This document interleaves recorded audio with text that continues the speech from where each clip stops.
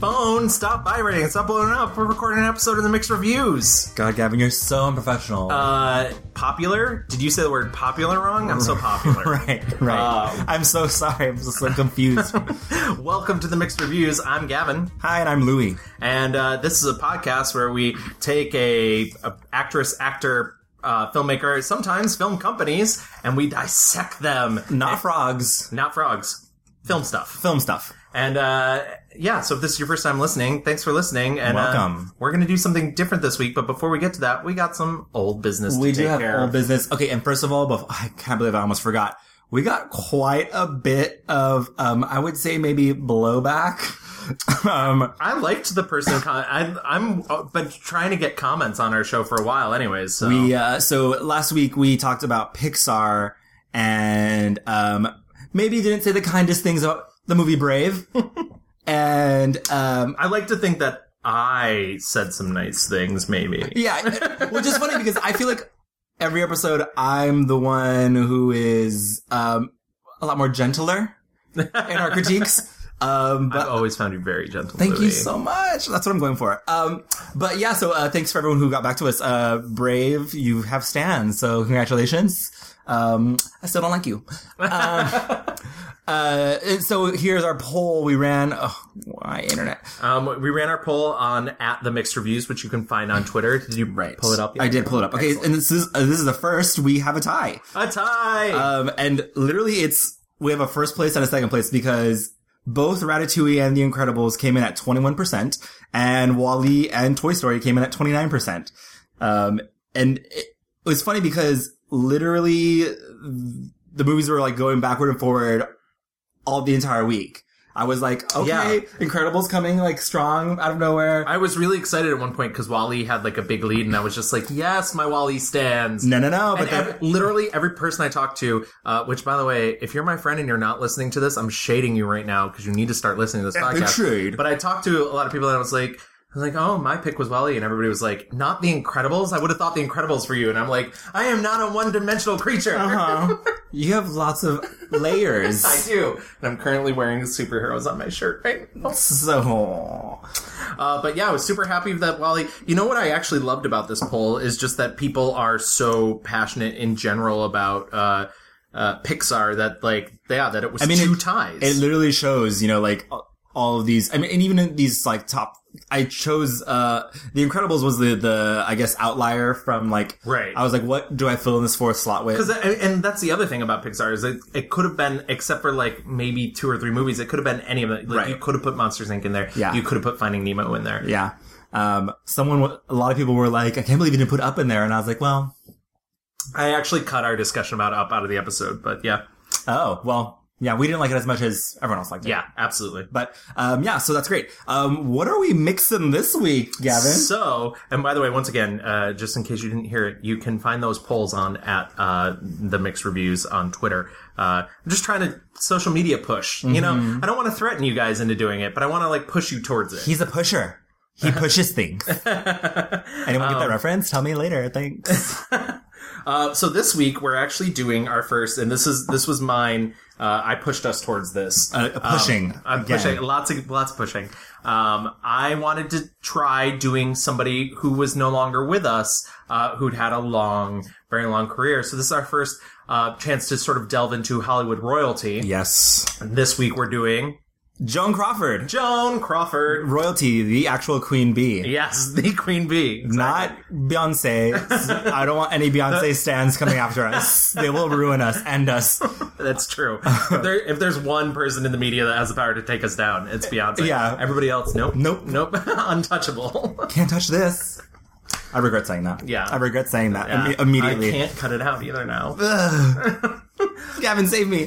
But I think we should head into our rewind and find out a little bit more about Joan Crawford. Right, great. So I went straight to the source for all things Texan, TexasMonthly.com. Excellent. And found their Texas encyclopedia, the Texopedia, if you will. Ooh, I like that. And pulled up Miss Joan Crawford because if you didn't know, she was born in San Antonio, Texas. Yeah, she was. And I have all my notes here. Hold on. Hold the phone. She was born Lucille Faye LeSueur. Which is a beautiful name, so. It is. It's very elegant, I think. What's crazy is, like, right off the bat, there's dramatics. Yeah. No one really knows when she was born. It's like 1904, 1906. That's the kind of glamour I aspire to. Right. Was Gavin born in 1983? Was he born in 1993? Who knows? No one will know. I could have been born yesterday. That's how beautiful and flawless the skin may be. Correct. So literally on their website, it says she preferred the year 1908. And I love that. She preferred that people knew she was born in 22. Yeah, exactly. 3 years before her first film. She moved to Oklahoma. Her dad, like, abandoned the family pretty, quickly. So they moved to Oklahoma with a new stepdad. She had some, like, dark, troubled times. A lot of Joan Crawford is, like, she was, like, the girl who came from nothing. Yeah. Her stepdad, who she didn't know was not her real father, he sexually, was assaulting her when she was 11. They eventually moved to Kansas City. But she always knew she wanted to be an actress and a dancer. She really didn't. She's the original Ivy Lynn. That's for all you Smash stands out there. Oh my God, Ale, I hate that. I hate that. I was at a place in my life where I didn't even get that reference until you said Smash, and I was like, no! Put down the chair, Louis. She did not go to school after elementary school. She didn't get a formal education. And I saw an interview where she says one of her great regrets in life was not getting an actual education. So she started dancing in, like, theaters. Yeah. And she was discovered by a producer in Detroit and started putting her in, little song and dance thingamabobs. And so she could dance too. Girl could dance. If you go online and put in your little Google machine, you'll find a YouTube clip for this movie she did called Dance Girl Dance, and she can cut a rug. And she can dance, girl. Yeah, dance. In 1925, MGM Studios made her instantly famous. They offered $500 to the fan who submitted the best new name for the studio starlet. Apparently, she has said in interviews that they thought her name was too long for the marquee. How did you hit upon the name Joan Crawford? I didn't. They had a contest in a magazine, Photoplay magazine, I think it was, and the first choice was Joan Arden. So I did two pictures, Arden. Arden. A-R-D-E-N, like Elizabeth. And so I did two pictures under the name of Joan Arden, and a Joan Arden, an extra girl, sued Metro. Mm-hmm. So they took second choice, Joan Crawford. And I said, whew, sounds like crawfish. And Billy Haynes, my best friend, said, better crawfish than cranberry. It's served with turkeys. I hope you never make one. And yet, it stuck. She was, she was only 5'3", which is a fun fact.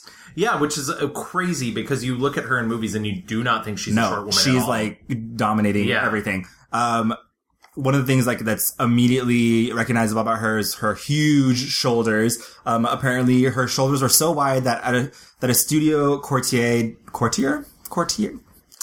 a designer. There you go. Despairing of reducing them, decided to exaggerate them instead because it was just too much work to hide her shoulders, and so her padded shoulders became her fashion trademark. How did you come to get the part of Mildred Pierce? Well, I think God had his hand on my shoulder because Mr. Mike Curtiz hated me. He wanted Barbara Stanwyck. He wanted no part of me. He said, I don't want those big, broad shoulders. She wears padded shoulders. And I said, well, so I went to Sears Roebuck. Oh, yes. And I bought off the rack 3 dresses to test in for house dresses. Now, when I first started in pictures, Adrian said, I've never seen such big shoulders. She should be the female Johnny Weissmuller.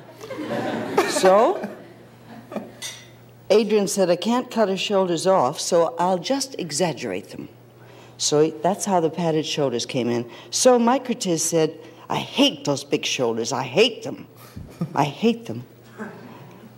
So one day while we were testing, he hated me so much, he said, I hate you. And he tore the dress off me. And thank God I had a bra on. He said, my God, they're hers. Not these.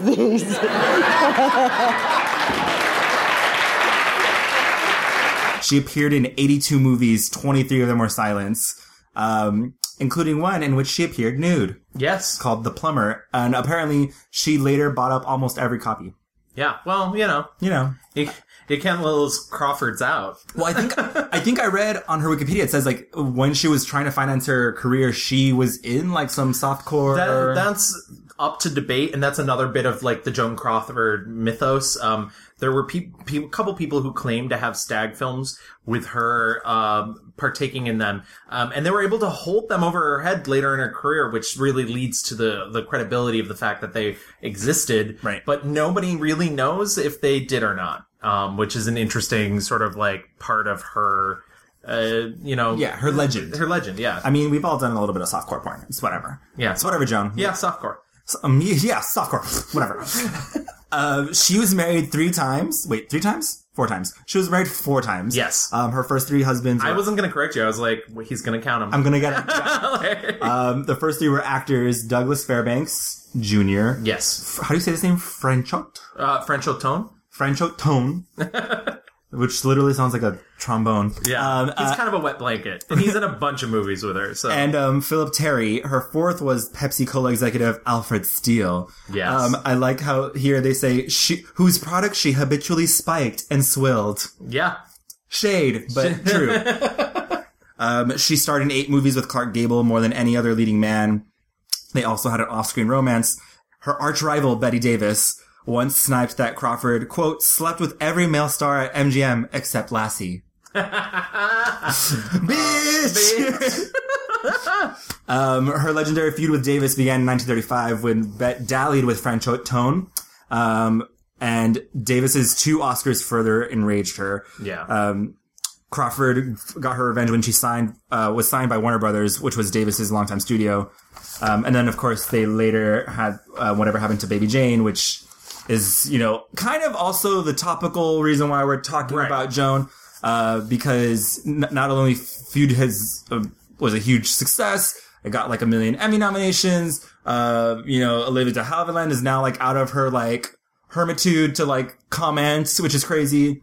Thank you, Ryan Murphy, for like your mad bag idea of tricks. I will never say thank you, Ryan Murphy. So you can go to hell, Ryan Murphy. Well, first, I guess also like I did not see Feud. Yeah, we can talk about it in the fast forward. I feel like that's a place to... Great. So, yeah, Joan had a really hard time, I think, at the end of her career. There was a while where she was pegged as box office poison, and she had a really crazy life with her kids. She adopted her first 2 children while she was single, and then... did she adopt the twins also? Yes. Yeah, she was the mother of 4 adopted. Yes. Yeah. So she adopted all 4 of her kids. She was also she was known as a philanthropist, but she loved doing it on like the DL. She loved giving extravagant gifts to like every person on set all the time. And she loved being a star. Yes. I think there's a great quote that's like, no one made Joan Crawford a star. She made herself a star. She was like putting herself out there, going to Hollywood parties, showing off with her dancing skills that she could be a star. And really make a case for her as like someone who could carry a studio. She was with MGM for 17 years, something crazy like that. And she worked her ass off, essentially. Like she worked her ass off and she had a lot of fun doing it. And she took so much care and loved her fans so much. She, this is a completely different time, like, so when there was an opportunity for her to like go out and meet fans, she was out there doing it all the time. She was writing letters back to every single person. Yeah, she handwrote so many letters. She kept like files of everyone who like would write to her because that was her lifeblood. She lived for the applause. You're a dead ringer for Joan Crawford. Am I really?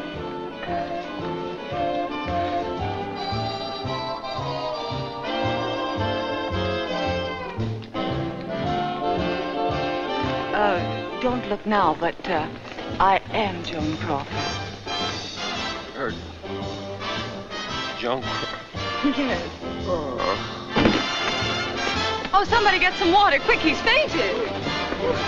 The thing that people tend to forget, especially nowadays, because it's not, that aspect of it is not as much as prevalent amongst celebrities nowadays, is, it's called show business for a reason. Yeah. And she was very, business minded. Right. She knew she needed to keep her name in lights. She knew she needed to keep her, her name on people's lips. And that's really how she was able to sort of spread her star around. And this is the other thing. Her first film was 1925. Her last film was 1970. Yeah. I mean, she had a 50-year movie career, right, which is unheard of. Yeah. I mean, and especially when you think back in the day when it's even today, being a woman in Hollywood is fucking awful. Yeah. And so you imagine... But back then you were essentially bought in contract form. Right. And you women especially, had to maintain certain weights and everything. You bear up so well under it. How do you keep that eternal youth of yours? I drink Pepsi. Do you, besides Pepsi, have a special diet you follow? No, I eat very well. I must tell you, Bill, that I do not eat large amounts, but I find that I must eat about every 3 hours to keep up the energy, and I always push it away when it tastes the best, so I don't gain weight, and I do get my energy without any worry about the weight. I had a grandfather who said something like that to me one time. He said, learn to push yourself away from the table. Mm-hmm. When it tastes the best. What did you... And I never eat desserts, too. No desserts? Never. I learned a long time ago when I had a lot of weight to lose. When I was 16, I was 145 pounds. And when I saw myself on the screen, I thought, oh, my goodness. So I learned at 16 and up through 18 to not like the things that were not good for me. And you can do that, You can. You train yourself. Yes, you just train yourself. Anything that isn't good for you, cut it out. It didn't matter how good of an actress she was because she was a contract person. So they could turn her down based on looks alone. Yeah, and she also, I think, worked very hard to prove that she was an actress. And it's crazy, though, because she definitely, on purpose, has built this persona, or she built that persona. Yeah. And she enjoyed fanning those flames. She was not above, I read something that she was at a premiere and she wanted to go out and see the fans, and they were like, you can't, you'll start a riot. And she was like, oh, I'll put on a disguise, it'll be fine. And she proceeded to put on an aggressively huge hat, a big brooch, a diamond brooch, huge glasses, just being the most ostentatious, ridiculous. And literally she stepped outside and 1 second later people were losing their goddamn minds. It's she knew what she was doing. And so she liked that type of attention and, the drama. She loved it, and it kept people talking and kind of the allure, the mystique of who Joan Crawford was. And still to this day, people are like, who was the real Joan Crawford, Yeah. And that's one of the things I do want to, you brought up the kids, and I figure we'll just get this out of the way right now. We're here basically to, we give a background on the person. We're not here to judge their private lives. Obviously, one of the big things about Joan Crawford when you talk about her is you sort of have to talk about Mommy Dearest. And Mommy Dearest was a book her eldest daughter wrote after she had passed away about the abuse she suffered at the hands of Joan. And, it's horrifying and awful, and nobody should have to go through that. But also, we're not really here to discuss that. Yeah, so, and it's weird. But we can both admit, it's gross. It's bad that it happened. It's super gross. Yeah. But it's also, I've read so many people, biographers have said, Christina, made up a lot of the things or exaggerated things. And I am not one to be a victim, not believing that at all. But it's depending on who you talk to in her personal life. There's official biographers who say they don't believe it. There's official biographers who say they absolutely do believe it. Right. There was a huge split amongst the children. Christina and Christopher agreed. And they were older than the twins anyways. Mm-hmm. So, there's a good chance that if stuff happened, it occurred before the twins were in the household. Their experiences were probably very different. Were very different. Christina and Christopher claim many things happened, and the twins claim that they never saw anything like that. So, and to be noted, Christina and Christopher were cut out of her will. Right. And I'll talk a little bit more about the movie Mommy Dearest when we get to our fast forward, but the movie Mommy Dearest, even though it's based off the book, feels like with its final line that it's essentially saying maybe Christina's making it up, because she says like, you know, like, that's it, she's won, and her final line is she's like, maybe not yet, or something like that, and it feels like, oh, well, she's gonna write this for revenge. Yeah. And once again, we don't know. We don't know. I definitely not victim blaming Christina Crawford, because what she describes is horrible for any child to have gone through. Right. But I mean, it's a very sad portion of Joan Crawford's life. Right, and it's also just like, it's crazy. This woman was so interesting and like layered, and you know, the claims of violence is horrifying. But then you hear about, you know, she left so much money to charities and was giving like all this philanthropy. She was also best friends with a lot of gay actors, and like held their cause close to her heart. And so yeah, she's a extensively interesting character, and I'm really glad we got into her this week, because I had only seen one of her movies before, The Women, and I saw it like in college, and I loved it. But for a long time, I thought like movies. Like these old movies in the 20s and 30s were like unaccessible to me. Like I was like nervous to try to get in there. But they're so good. Yeah. They're so fun, and like movies just aren't made like this anymore. Not to say that all these are amazing, but like yeah. But like the writing and like the comedy and it's just like so like now it's like, oh, everything's so campy, or like it's campy, but like back then, like, this is so sincere, you know? And I'm glad you had such a good experience, because I worried about this. I actually asked you on the walk over here if you'd seen many older films, because I was sort of the reverse. And this is going to sound silly. It's not meant to. As a colorblind American, as I like to say, black and white movies were incredibly accessible to me as a child, because I didn't have to worry or feel stupid if I didn't recognize, because part of me being colorblind is I have a tendency to ask, like, what color is that? You know, and that's not something everybody's used to in their normal life, because it's like, why did this kid learn his colors? So black and white movies have always been a big part of my life, because I could relate to them in a way that... Because you live life in black and white? Yeah, exactly. Oh my God. But I could relate to them in a way that, like, perhaps, you know, other people weren't, you know, at such a young age, because I know so many people who think black and white instantly means boring. And it doesn't. It absolutely does not. Yeah. And there's so many... That's the other thing about Joan Crawford's career, is because she started in silent films.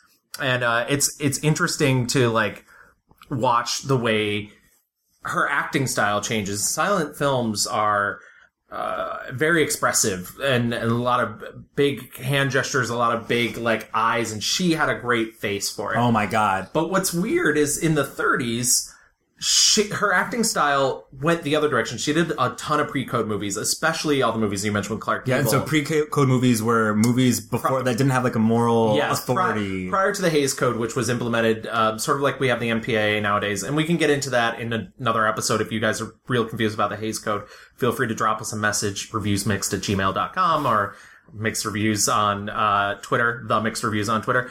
But the Hays Code was there to sort of like, you know, like religious people couldn't be bad, and like, no one could be a sex worker, and nobody could do drugs, and nobody could swear, and nobody, and like women couldn't be like real sexual beings, and it's like essentially like, you know, everything was pious, and like, you know, and so a lot of the movies, and you feel that, but the pre-code movies, it's like they're racier, they're edgier, and then when you get into the code movies, it's like the late 30s, 40s, 50s, like it all kind of, you're like, oh well. Even all this tension and drama, you know, in the end, it has to go back to her being good, right? Or like, you know, there's a lot of these, or she'll be punished for it. Right. That's the other thing. Like it's either like she has to end up being like a pious person during the Hays Code period, or she has to die, or it's even like she's set up as a character who's like maybe bad in some way, but then like as the movie goes along, it's like surprise, in the end it was someone else, or like someone tricked her into duping it and she's been good this entire time. And I'm like, oh, well, that's boring. Bye. But yeah, so in the 30s, like her acting style got a lot smaller and a lot less expressive. And it was sort of interesting to watch, because that's not a time period in which there was a lot of small acting. You know, one of the things that made Bette Davis great is she had that sort of exaggerated, like everything was real dramatic to her, and it's interesting to see, because I hadn't realized that. I hadn't seen as many Joan Crawford movies as perhaps I thought I had. You know, you mentioned she did 83 films. Right, yeah. Which is crazy. And so it was interesting to see that. And then it was also interesting to see that in the 40s, she got a lot bigger again. And I think it was just because of the code, because of melodramas became really, really big. Noirs became really big post World War II in America, even though noirs existed prior to that. And if you go to film school and somebody says, "Oh, noirs were invented after World War II," the French were doing them way before. You're a liar, Dina. Exactly. So she's a really interesting person to watch, and to be able to see her career change as it goes, and sort of you know, how she performed in that. Totally. She like lives, like there are certain modes that you'll find her in. In the early days, she's like the flapper girl. She was the flapper girl. Absolutely. And because she could dance, she was gorgeous. Seeing her on screen, it made me think like, oh, this is why Anne Hathaway is as famous and as popular as she is, because she has the great big mouth, the great expressive eyes. She's gorgeous, and she's the girl that you can like connect with. So she was the flapper girl. She was the girl from like Hardscrabble, nothing, trying to make her way up. She was, then she turned into the mom. Yes. And she's either... And that started really early for her, actually. And she was either like the pious, good, oh, I can't believe, whatever mom, or she was the bitch. Yes. Like the crazy mom, like unhinged. And then like in her later career, it turned into this full on... Like camp. Camp. You know, there's a certain phrase that gets uttered, especially post Baby Jane, called hagsploitation. Yeah. And she became a big focus of that. She began working with William Castle, who's a really famous horror movie director. Baby Jane start that? Yeah, so it's the impetus for hagsploitation. Right. And and so that sort of, her career didn't end on the highest of notes. But the fact that she kept working, I feel like, is really admirable regardless. Yeah. I mean, she was, at the time, she was also very much into alcohol, and it was not a good, you know, she retired, she became sort of a recluse about 7 years before she died, because she saw some really unflattering paparazzi photos of herself and decided she just didn't want to be in the public eye anymore. Yeah. I think I saw one of her last interviews, and it's crazy because she was beautiful from like her entire career. Yeah. But you just know that she cared so much about the way she looked. And can you imagine like seeing a picture of yourself and being like, I'm never going outside again? Yeah, exactly. Bye. I can actually imagine that. But anyway. Too real, Gavin? Yeah, exactly. Too real? I think it's time. But yeah, so that's Joan Crawford. We should move into our tops and our bottoms.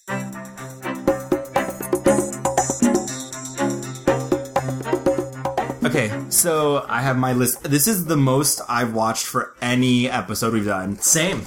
And I think I topped out like at 22 movies. That's really impressive. Because the last time I spoke to you, you were like 12. Right, yeah. And I was like, really? Because I've watched 30. And in the end, I watched 37. Zan. Yeah. Color me impressed. So do you want me to go first? Yes, okay. I do, actually. Okay, so I have to say that there's a lot of good movies she's done. I found myself surprisingly engaging with a lot of these movies. Mildred Pierce, which is the movie that she won her Oscar for, is very, very good. It is. It's really good. And they changed stuff from the book. Right. It's funny because it was remade a couple of years ago by Todd Haynes for HBO. And like, I had not read the book, and I was like, nobody kills anybody. Right, yeah. but what I love is like this Mildred Pierce, they add in this murder subplot, but I like it. Yeah. And I didn't watch the new version, but I have a funny story. My sister and my mom will never listen to this, so I just I watched the new Mildred Pierce with them. And there's a scene in which Guy Pearce goes down on Kate Winslet, and it's not very long. And my mom literally just goes like, no, my sister was the one, and she was like, oh yeah, like it would be that quick. And my mom's like, yeah, it's never that quick. And I was like, like, no, ladies, no. I'm choking. Oh my God. I know too much about your family, Kevin. Sashay away. Sashay away. I really like Mildred Pierce, but I don't think that was my top movie. I loved Humoresque. I love Humoresque, yeah. But then I realized I think I like it, but she's not like the star of it. Right. She's there, but she's not like, the reason why I love that was not because of her. Yeah. There's nothing very strange about me. I was married twice before, once at 16, once at 21. One was a crybaby and the other was a caveman. Between the two of them, I said goodbye to girlhood. I love The Women a lot. I rewatched that. That's what I had watched and before. She's not a huge role in that, and I forgot how not late in her career is, but it's later in her career than I thought, because it's not a huge role. That is peak bitchy Joan Crawford. Like, she delivers the iconic line. Well, girls, looks like it's back to the perfume counter for me. And by the way, there's a name for you ladies, but it isn't used in high society, outside of a kennel. So long, ladies. As Crystal Allen, she's the best. But my pick, and the reason why The Women isn't my pick, because it ends in a really weird way. My pick is, her earlier Possessed. Oh, the first one? The first Possessed. Okay. Oh, that's another interesting thing about Joan Crawford. Joan Crawford was in 2 different movies named the same thing. Right. Years apart, because there's the 1947 Possessed, and then there's the 1931 Possessed with Clark Gable. And I'm choosing the 1931 Possessed. This is pre-code. Yes. And it was crazy because, like, I mean, when you find these movies, like, they're not in great quality. Yeah. And so I was like, oh, I don't know if I can, like, hear everything. But the story is so good. And, so Possessed essentially is, she is, like, she's a poor girl living in, like, a mill town, like, and she's a factory worker. Yeah. And she, a dude who also works in the factory wants to, like, marry her, and she's like, I want to do other shit. She's like... That's a pretty word for word. Like, literally, she's like, and do what? Marry you and, like, be here forever? Boo, bye. I want to go, like, get lit, get rich, like, have fun. And she literally meets a stranger at a bar. Say, what do you do in this godforsaken spot? Work in a paper box factory. Oh, go on. Nothing like you ever came out of a paper box. But I mean to get away. Ooh, naughty, naughty. Off the big city to be done wrong by? To be done right by. Now, is that a nice way to talk? Don't tell me you're not a country maiden with a heart of gold beating beneath your flannel nightie. Oh, I can't bear it. Come on, you must have a drink and complete my ruin. What is it? Who cares? The label says champagne. But you can't drink the label. Getting wasted, and he's like, oh, I'm from New York. Like, it's the best. You should come, like, whenever. It's super cool. And so she just decides to just, like, take off. She goes and sees him, and he's just like, who are you? What? And she, like, and he just tells her, okay, well, here's the advice I give you. Like, find a man who's got lots of money and who can, like, take care of you. And that's how you make it in society. And she essentially smeagles her way into, like, snooty upper class and, starts, like, seeing this guy who, is he a widow? I can't remember. I think he is. A widower. Yes. Yeah. Right. Black widow. A black widow. And they carry on this relationship. They don't get married. To protect her reputation, though, they tell everyone that she's a widow, and she's, like, living off money from her dead husband, but they're basically fucking and having lots of fun on the DL, and she makes a name for herself in society. So many great scenes between them. Like, she really did have so much chemistry with Clark. Yeah, it's insane. And, he then is, like, some big, like, statesperson wants to make him governor or run for something, and... Senator, I think. Yeah. But they'd say, you know, you're gonna have to get rid of that girl because people are gonna talk. And she overhears this conversation where he's like, no, I'm not gonna do it. Like, I love her. I'm not gonna run for this. Like, and she overhears it, and because she loves him so much, she lies to him and says, I don't want you. I don't need you. Go away. Bye with you. And so he runs, and he's heartbroken, and there's a great ending scene where, his competitors are trying to, like, fuck with him and, like, fake news him and whatever. Yeah. And they throw out a bunch of, like, flyers with her name. Yeah. Like, who is, whatever her name was, Miss Hollandale or whatever. And so they're like, who is this woman? And blah. I'll answer that question. She's nothing to Mark Whitney. Yeah? Well, how do you know? I am Mrs. Morland. I was in his life once, but I'm not in his life anymore. He belongs to you, all of you who are here tonight. Yeah? Well, he don't belong to me. Me neither. No, of course not, because you were hired by his enemies to play this contemptible trick. Men who can be bought and sold have no claim on Mark Whitney. After all, what is this crime they've unearthed against him? Is he a murderer, a thief, or a liar? No, worse. He loved a woman, and she loved him. Do you want to tear his heart open? Do you want to pry into its deepest secrets? Well, you don't have to. I'll tell you what's in it.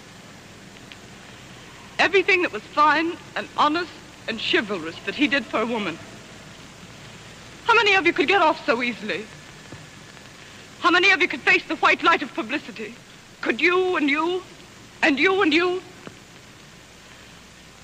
Be honest, men and women. Don't let the cowards rob you. Mark Whitney belongs to you. Keep him. She's like, and who cares? We're in love. We're having fun. Like, we're fucking and it's awesome, guys. This man's cool. Vote for him. And then, I'd like your Adore Delano version of that. Yes. I mean, guys, party.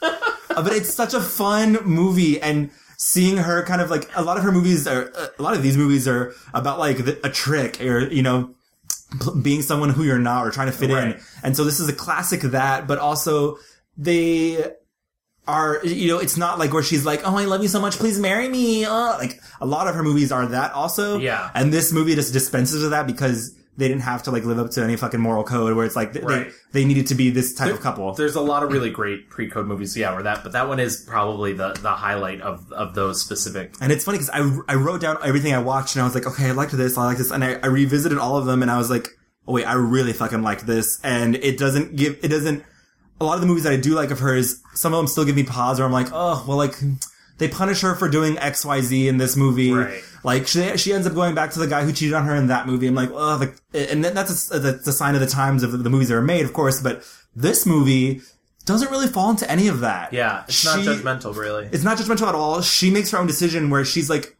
you know what? I am going to remove myself from this relationship to help better my partner who I really care for.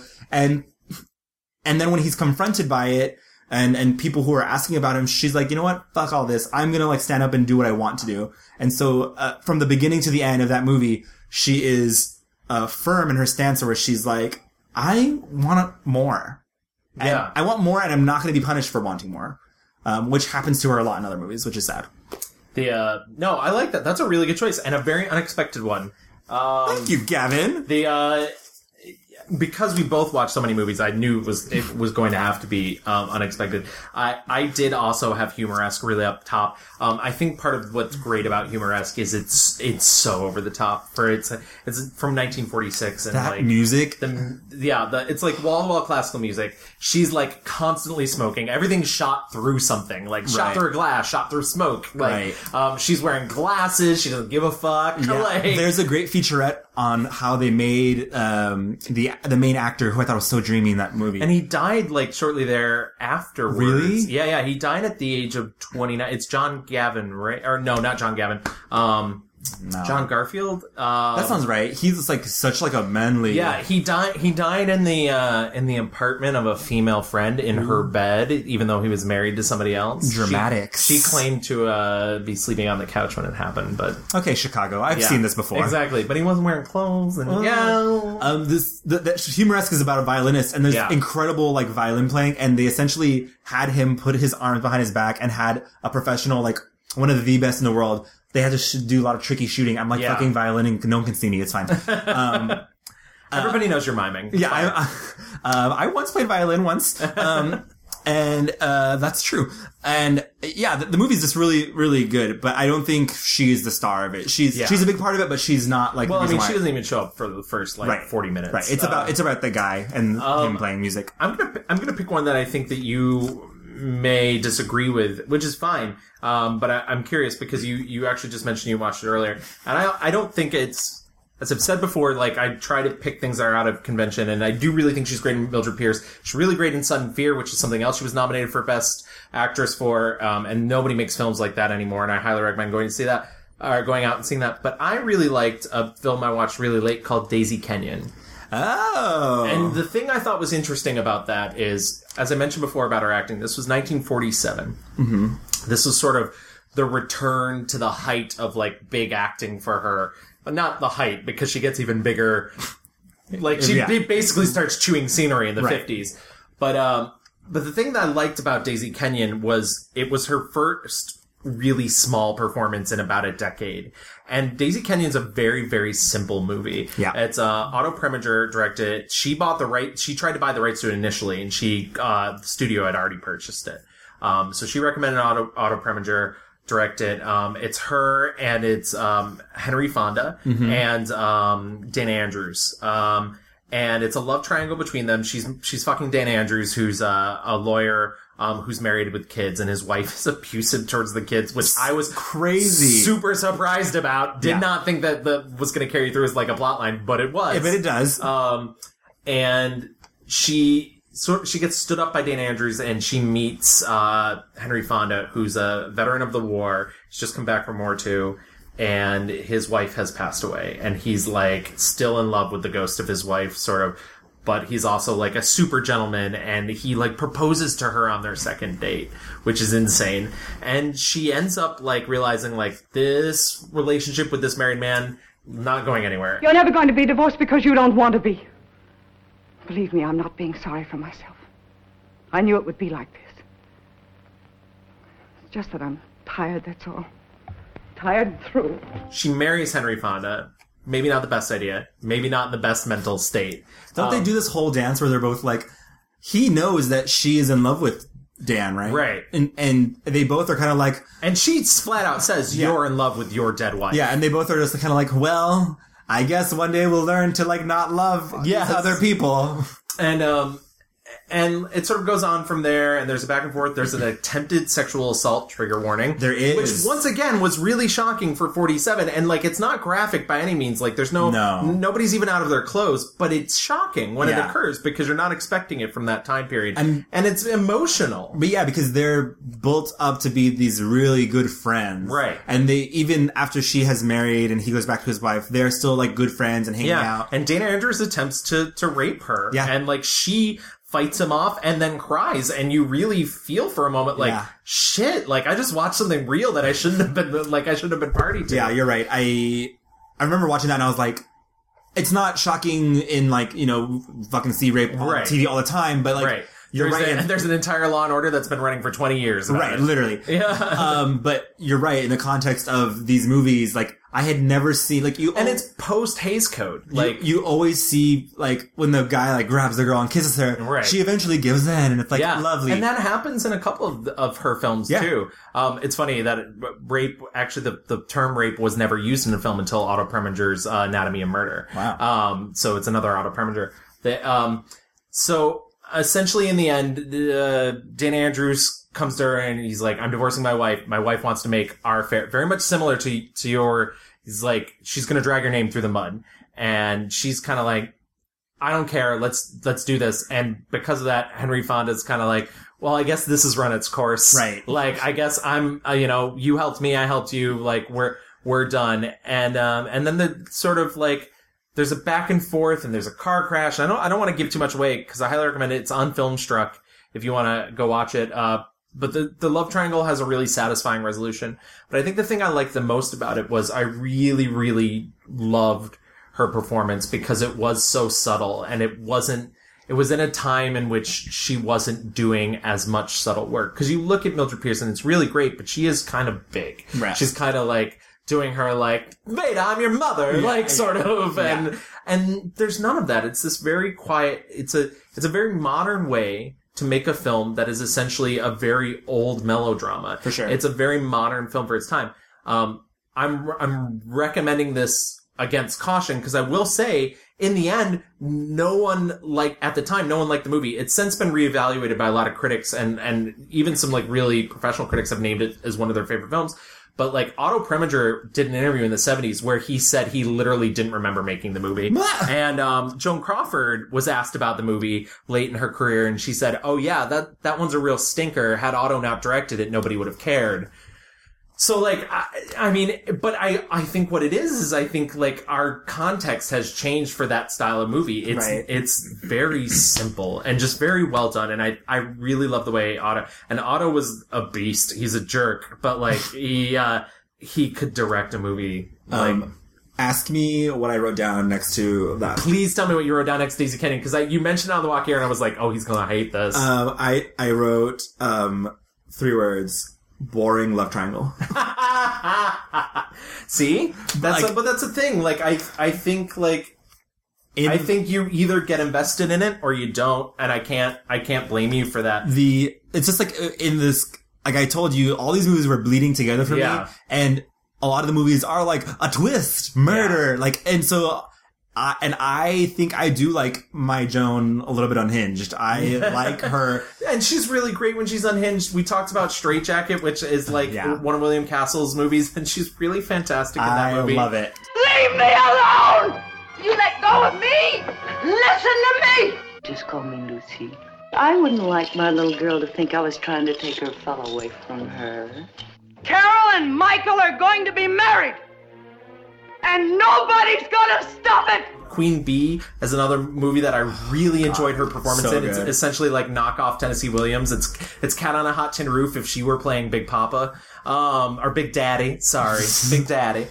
Oh, Eva. You should have been here. Beauty's been making decisions all by himself. About Carol and Judd. They're getting married right away. Oh, that's wonderful. I was hoping they wouldn't wait. Oh, I'm so happy for them. I don't know what... She can be really good, Big, but I don't know, to me it felt like much more of a return to sort of what she was doing in the 30s, but with a more 40s pressure on it to be like the good girl. Right. And whatnot. Yeah, I mean, I forgot to mention Joan winning her Oscar for Mildred Pierce, and how she was so extra that she did not even go to the Academy Awards. No, she laid up in bed. And she will tell the story. There's interviews of her saying how she was sick, and the doctor said she couldn't go. But a lot of people say that she was too nervous. And she was too nervous because, and so she literally was laid up in bed. She wins the Oscar and she got it, had delivered. And as soon as she had it, she like opened her house to all of, you know, and in Christina Crawford's version, she's neither. She was just trying to make a scene. So, I mean, any which way, it's so extra. She like literally, there's a famous picture of her in bed holding her Oscar. Yes. Like, she invited all these reporters and photographers to be like, because, I mean, can you imagine, like, she's even said, you don't understand what these Oscars mean to us. Yeah. My doctor was with me, sitting on me. Literally holding me down in the bed. Because I was ready to get out and go because I had received the nomination and I was so grateful. I don't think the public knows what that Oscar means to us. It is one of the most emotional things that can ever happen to a human being.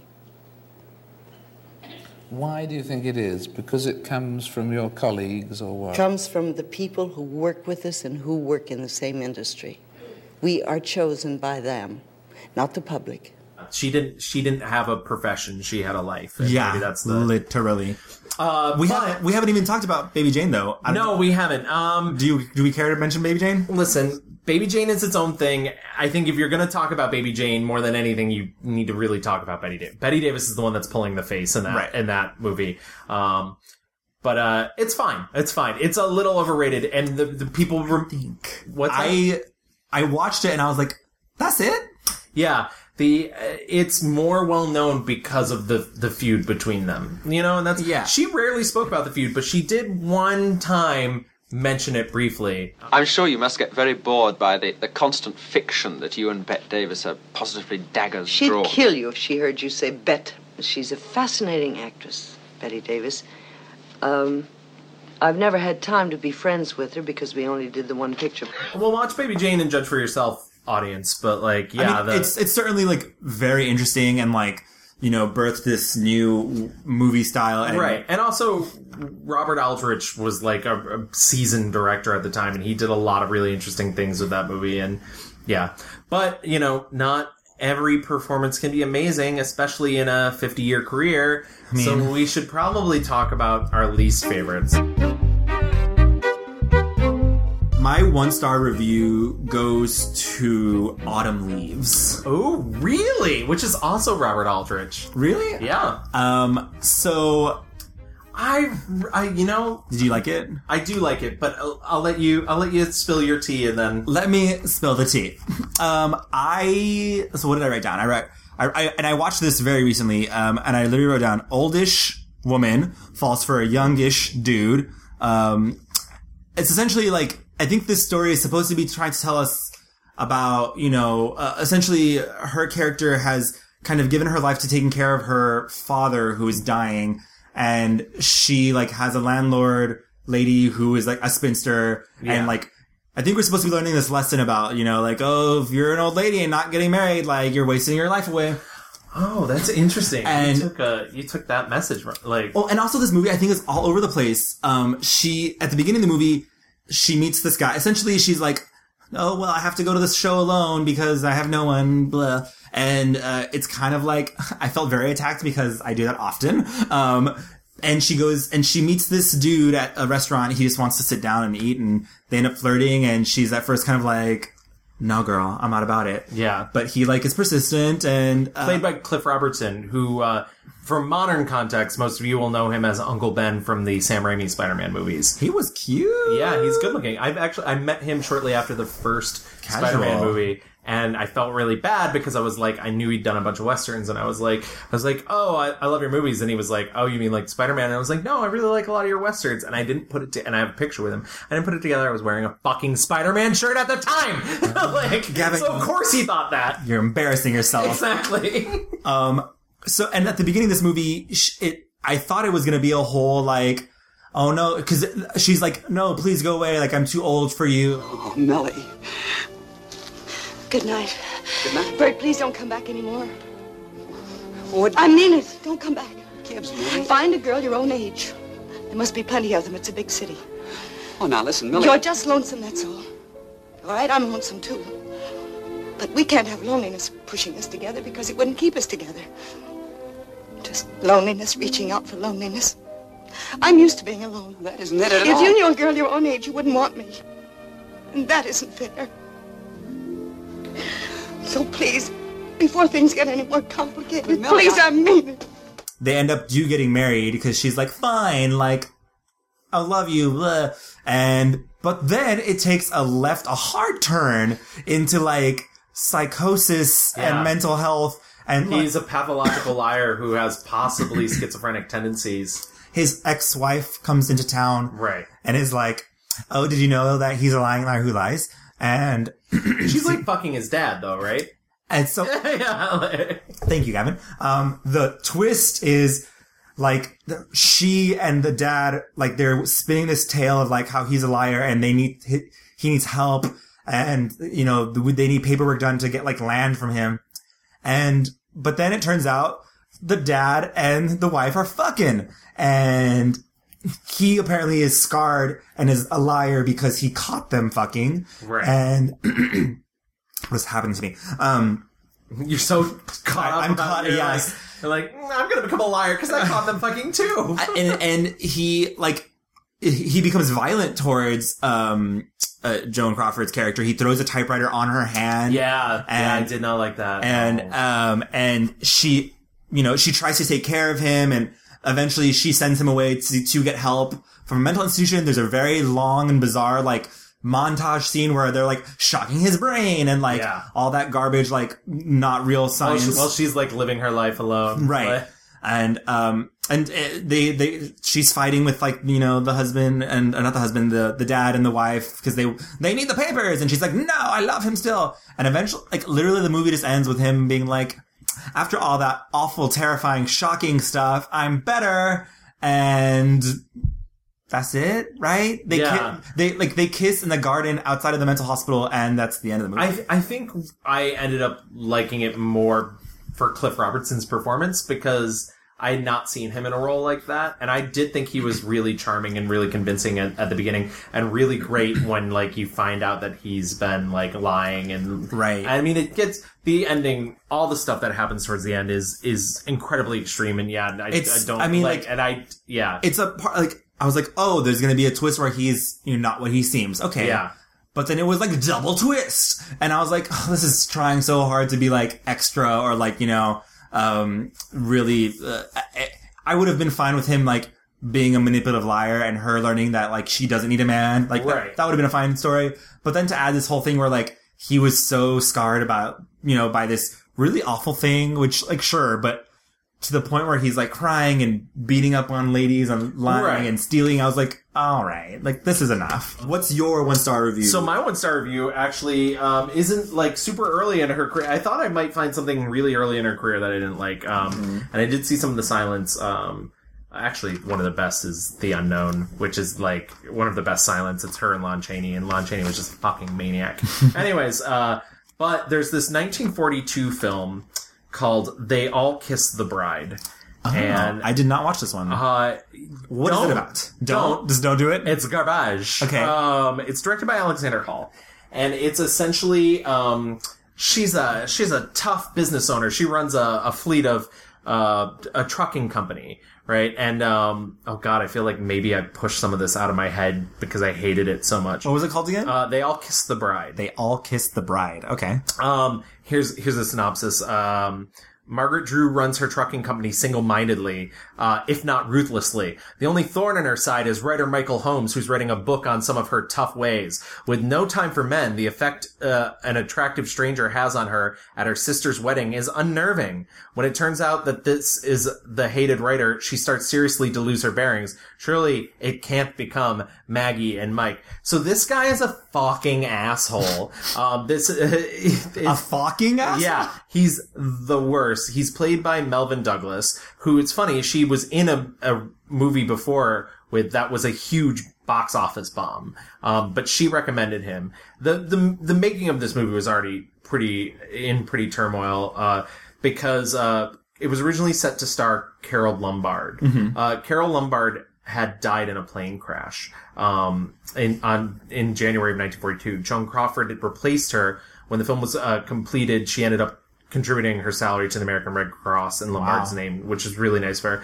But she was on loan from Columbia Pictures, on loan to Columbia Pictures from MGM, because Carole Lombard was a friend of hers, because Carole Lombard very famously was married to, Clark Gable at the time of her death, and actually drove Clark Gable into the army. Wow. Yeah, so it's a long, complicated thing. But, the funny thing is when she was, loaned to Columbia, they retailored the script for her. And during this time period, there was a lot of, there's a very specific style of comedy called screwball comedy, which is sort of a reaction to slapstick comedy. Slapstick comedy is sort of like Three Stooges, like a lot of pies in the face, a lot of poking each other in the eyes and stuff. And screwball comedies was a lot of like fast talking, a lot of like back and forth, the sort of His Girl Fridays, the bringing up babies. You know, there's physical comedy, but it's not as like violent towards the other person. It's more, witty? Witty. And sharp and fast. Okay. And, Gilmore Girls? Yeah. Don't get me started on that. I have a whole theory about how... I'm so sorry. I am so sorry. How screwball comedy was reinvented for television in the 90s. Anyways, the problem is that's just not who Joan Crawford was. Joan Crawford could be funny, but she wasn't that kind of funny. And in retelling the script for her, like, the lines are... None of it's funny. It's incredibly sexist. The Melvin Douglas character, the writer, like, has no business judging this woman who runs her own fucking business. By my long gray beard, I've got it. I've got why you always have a desk in front of you. Why you have detectives standing outside the door. Why you torture your truck drivers in such delicate little ways. Why you drive your staff around with that hypothetical bullwhip. You're afraid of men. Oh, yes, you are, Maggie.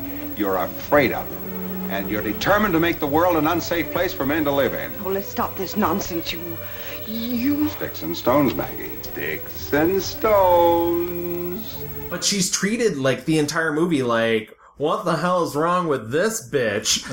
Like, this movie has a lot of those moments where, like, he grabs her and she tries to fight him and eventually gives up. There is one funny scene, that I did enjoy. There's a scene earlier in the film where they go and they do, they swing dance together, which she could dance. Yes. And this is the early 40s. You hadn't seen her dance on screen for at least, like, 5 years, you know? And later she's like remembering it in her office and she like starts to like Lindy Hop alone. Like, and then somebody catches her and she has to be like, oh no, I'm a businesswoman. Right. Like, and that was the one funny thing that happens in the movie. But like, yeah, the movie is just a complete sexist disaster. I know she was doing it as a favor, but it feels like she doesn't want to be in it. Right. And I mean, it was her friend who passed away, so I could see her, definitely not. It never got favorable reviews. Melvyn Douglas is terrible in it. She's not great either. You're like, it's terrible here, terrible there. Yeah, and there's a reason it's mostly forgotten. And like, it's not even fun. Some of these movies that I would like to recommend some other movies that like are bad but are fun, like Flamingo Road. Right. That's her in like Sydney Greenstreet. She plays a woman who's dating it's another politician. I put Circus Lady Falls for Sheriff. Yes, exactly. Field's going to the state senate. One of these days, he's going to be governor. A man like that's got to get married. Stay married. Happily married. That's fine, but I've got a right to live, too. You know, when I was a young fellow, I once had a job at a warehouse. There were rats there. I didn't pay no attention to them. One night, though, I went to sleep, and a rat near half chewed my big toe off before I knew what was happening. After that, I went around and plugged up all the holes. As long as I kept the holes plugged, I didn't have nothing to worry about. That's how I kept my toes all these years. I won't be run out of town this way.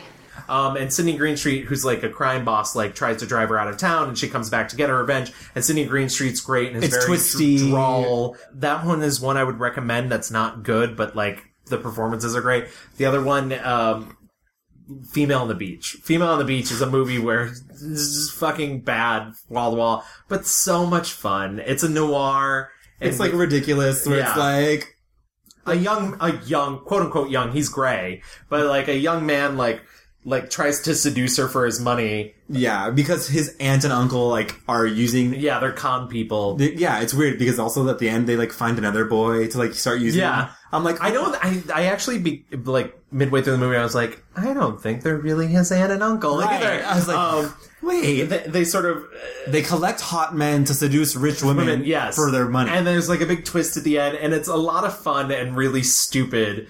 But it's also like a really bad movie. It's ridiculous. For sure. Was there any ones that you would like recommend just on that while we're still doing bad ones? But yeah, so I guess that would be... I think that's it. Yeah, we should move into our fast forward.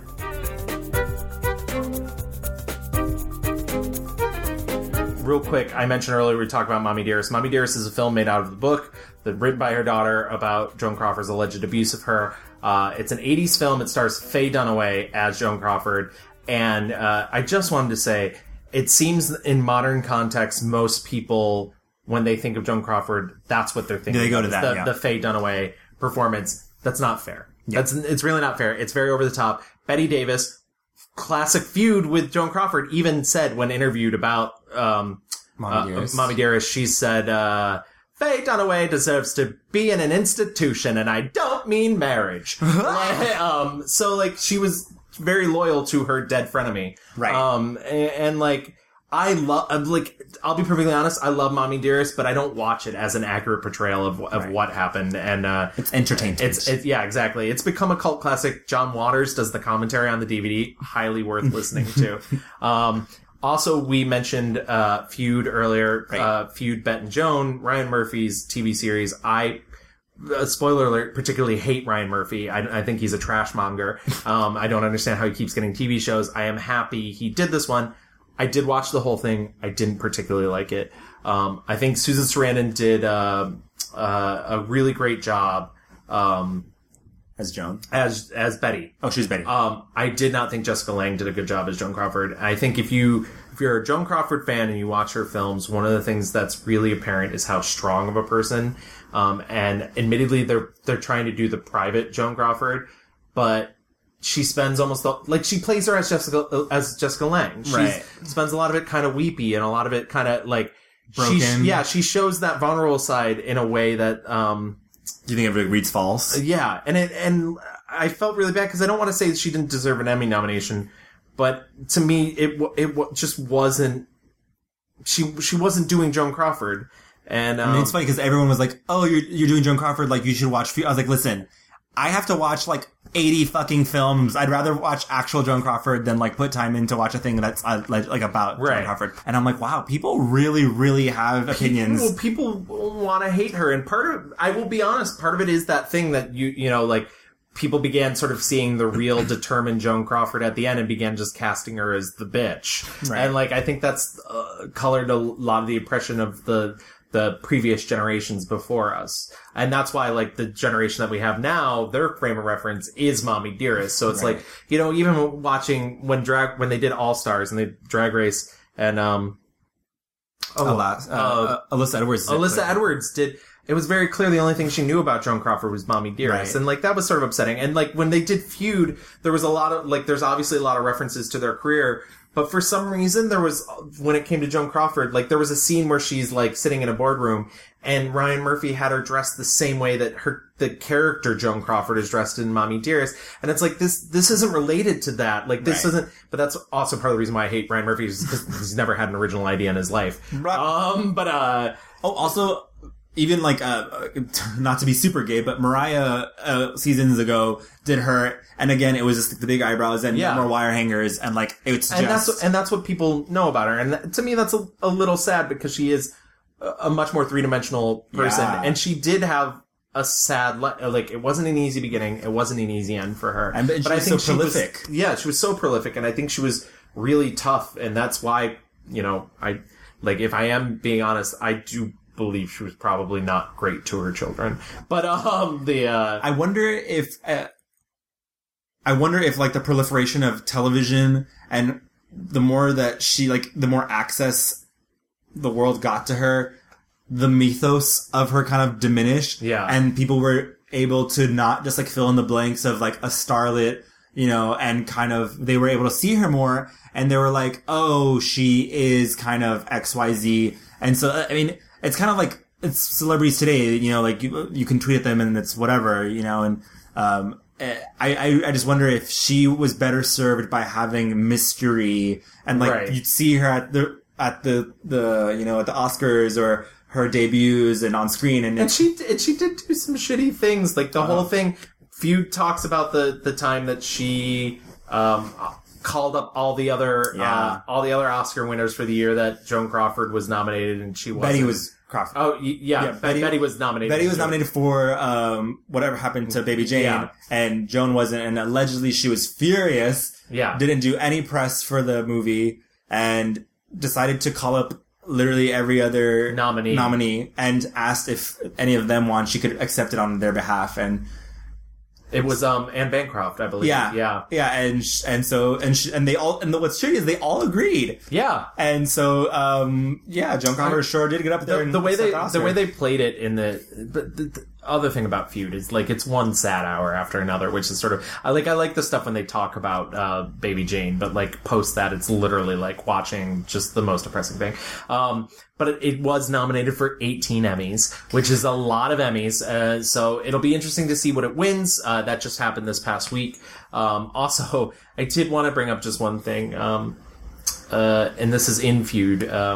Betty Davis famously was quoted by a newspaper, that they called her up and they wanted to ask about Joan Crawford's death. And her famous quote was, you know, you should never say bad things about the dead, only good. Joan Crawford is dead. Good.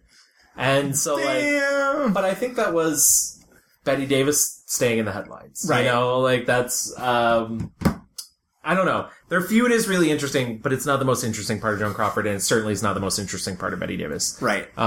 Totally. But yeah, I'm glad we were able to tackle a classic thing, because it is very different than doing the other things. And plus, we're still early on in this podcast, so we're sort of discovering new things we can do with it. And this was really fun. But if you'd like us to do more classic things, or you want us to go back, if you did not like this at all, and want us to go back to more modern stuff, feel free to contact us. You can find us online at Twitter at The Mixed Reviews. On Facebook, just type in The Mixed Reviews. You can email us at reviewsmixed@gmail.com. Also, let us know. I mean, there are so many movies. Yeah.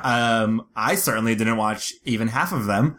I didn't even 37 movies out of an 82 movie career. Yeah. It's really, and I know some of her silent films are lost. So. Right. So, but let us know what your favorite one is. We will put up a poll, this upcoming week.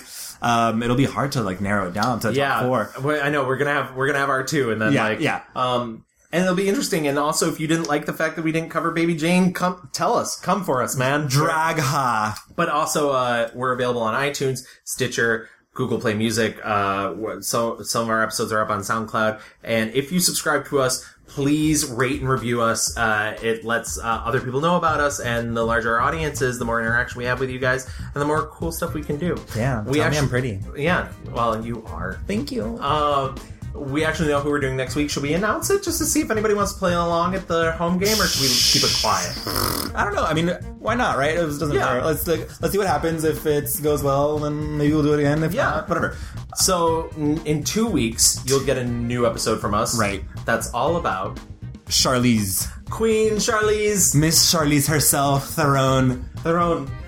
It's funny, I actually just found an interview clip of her, like, saying how you actually pronounce her last name. How is it? Oh, I can't remember. No, please. I can't pronounce Smith. Like, how dare you ask? Right. But yeah, so we'll be back in 2 weeks with an episode about Charlize. We're doing Charlize because Atomic Blonde is coming out, and we're both really pumped to go see that. Absolutely. And also, she is a queen. Yeah, but Joan was great to us. So, Joan was good to us, and I hope she's been good to you. Absolutely. Maybe you now see her in a softer light, maybe? I don't know. She was, some of those later films were real soft light. True. You're not wrong. All right, guys. See you next time. Bye. Bye.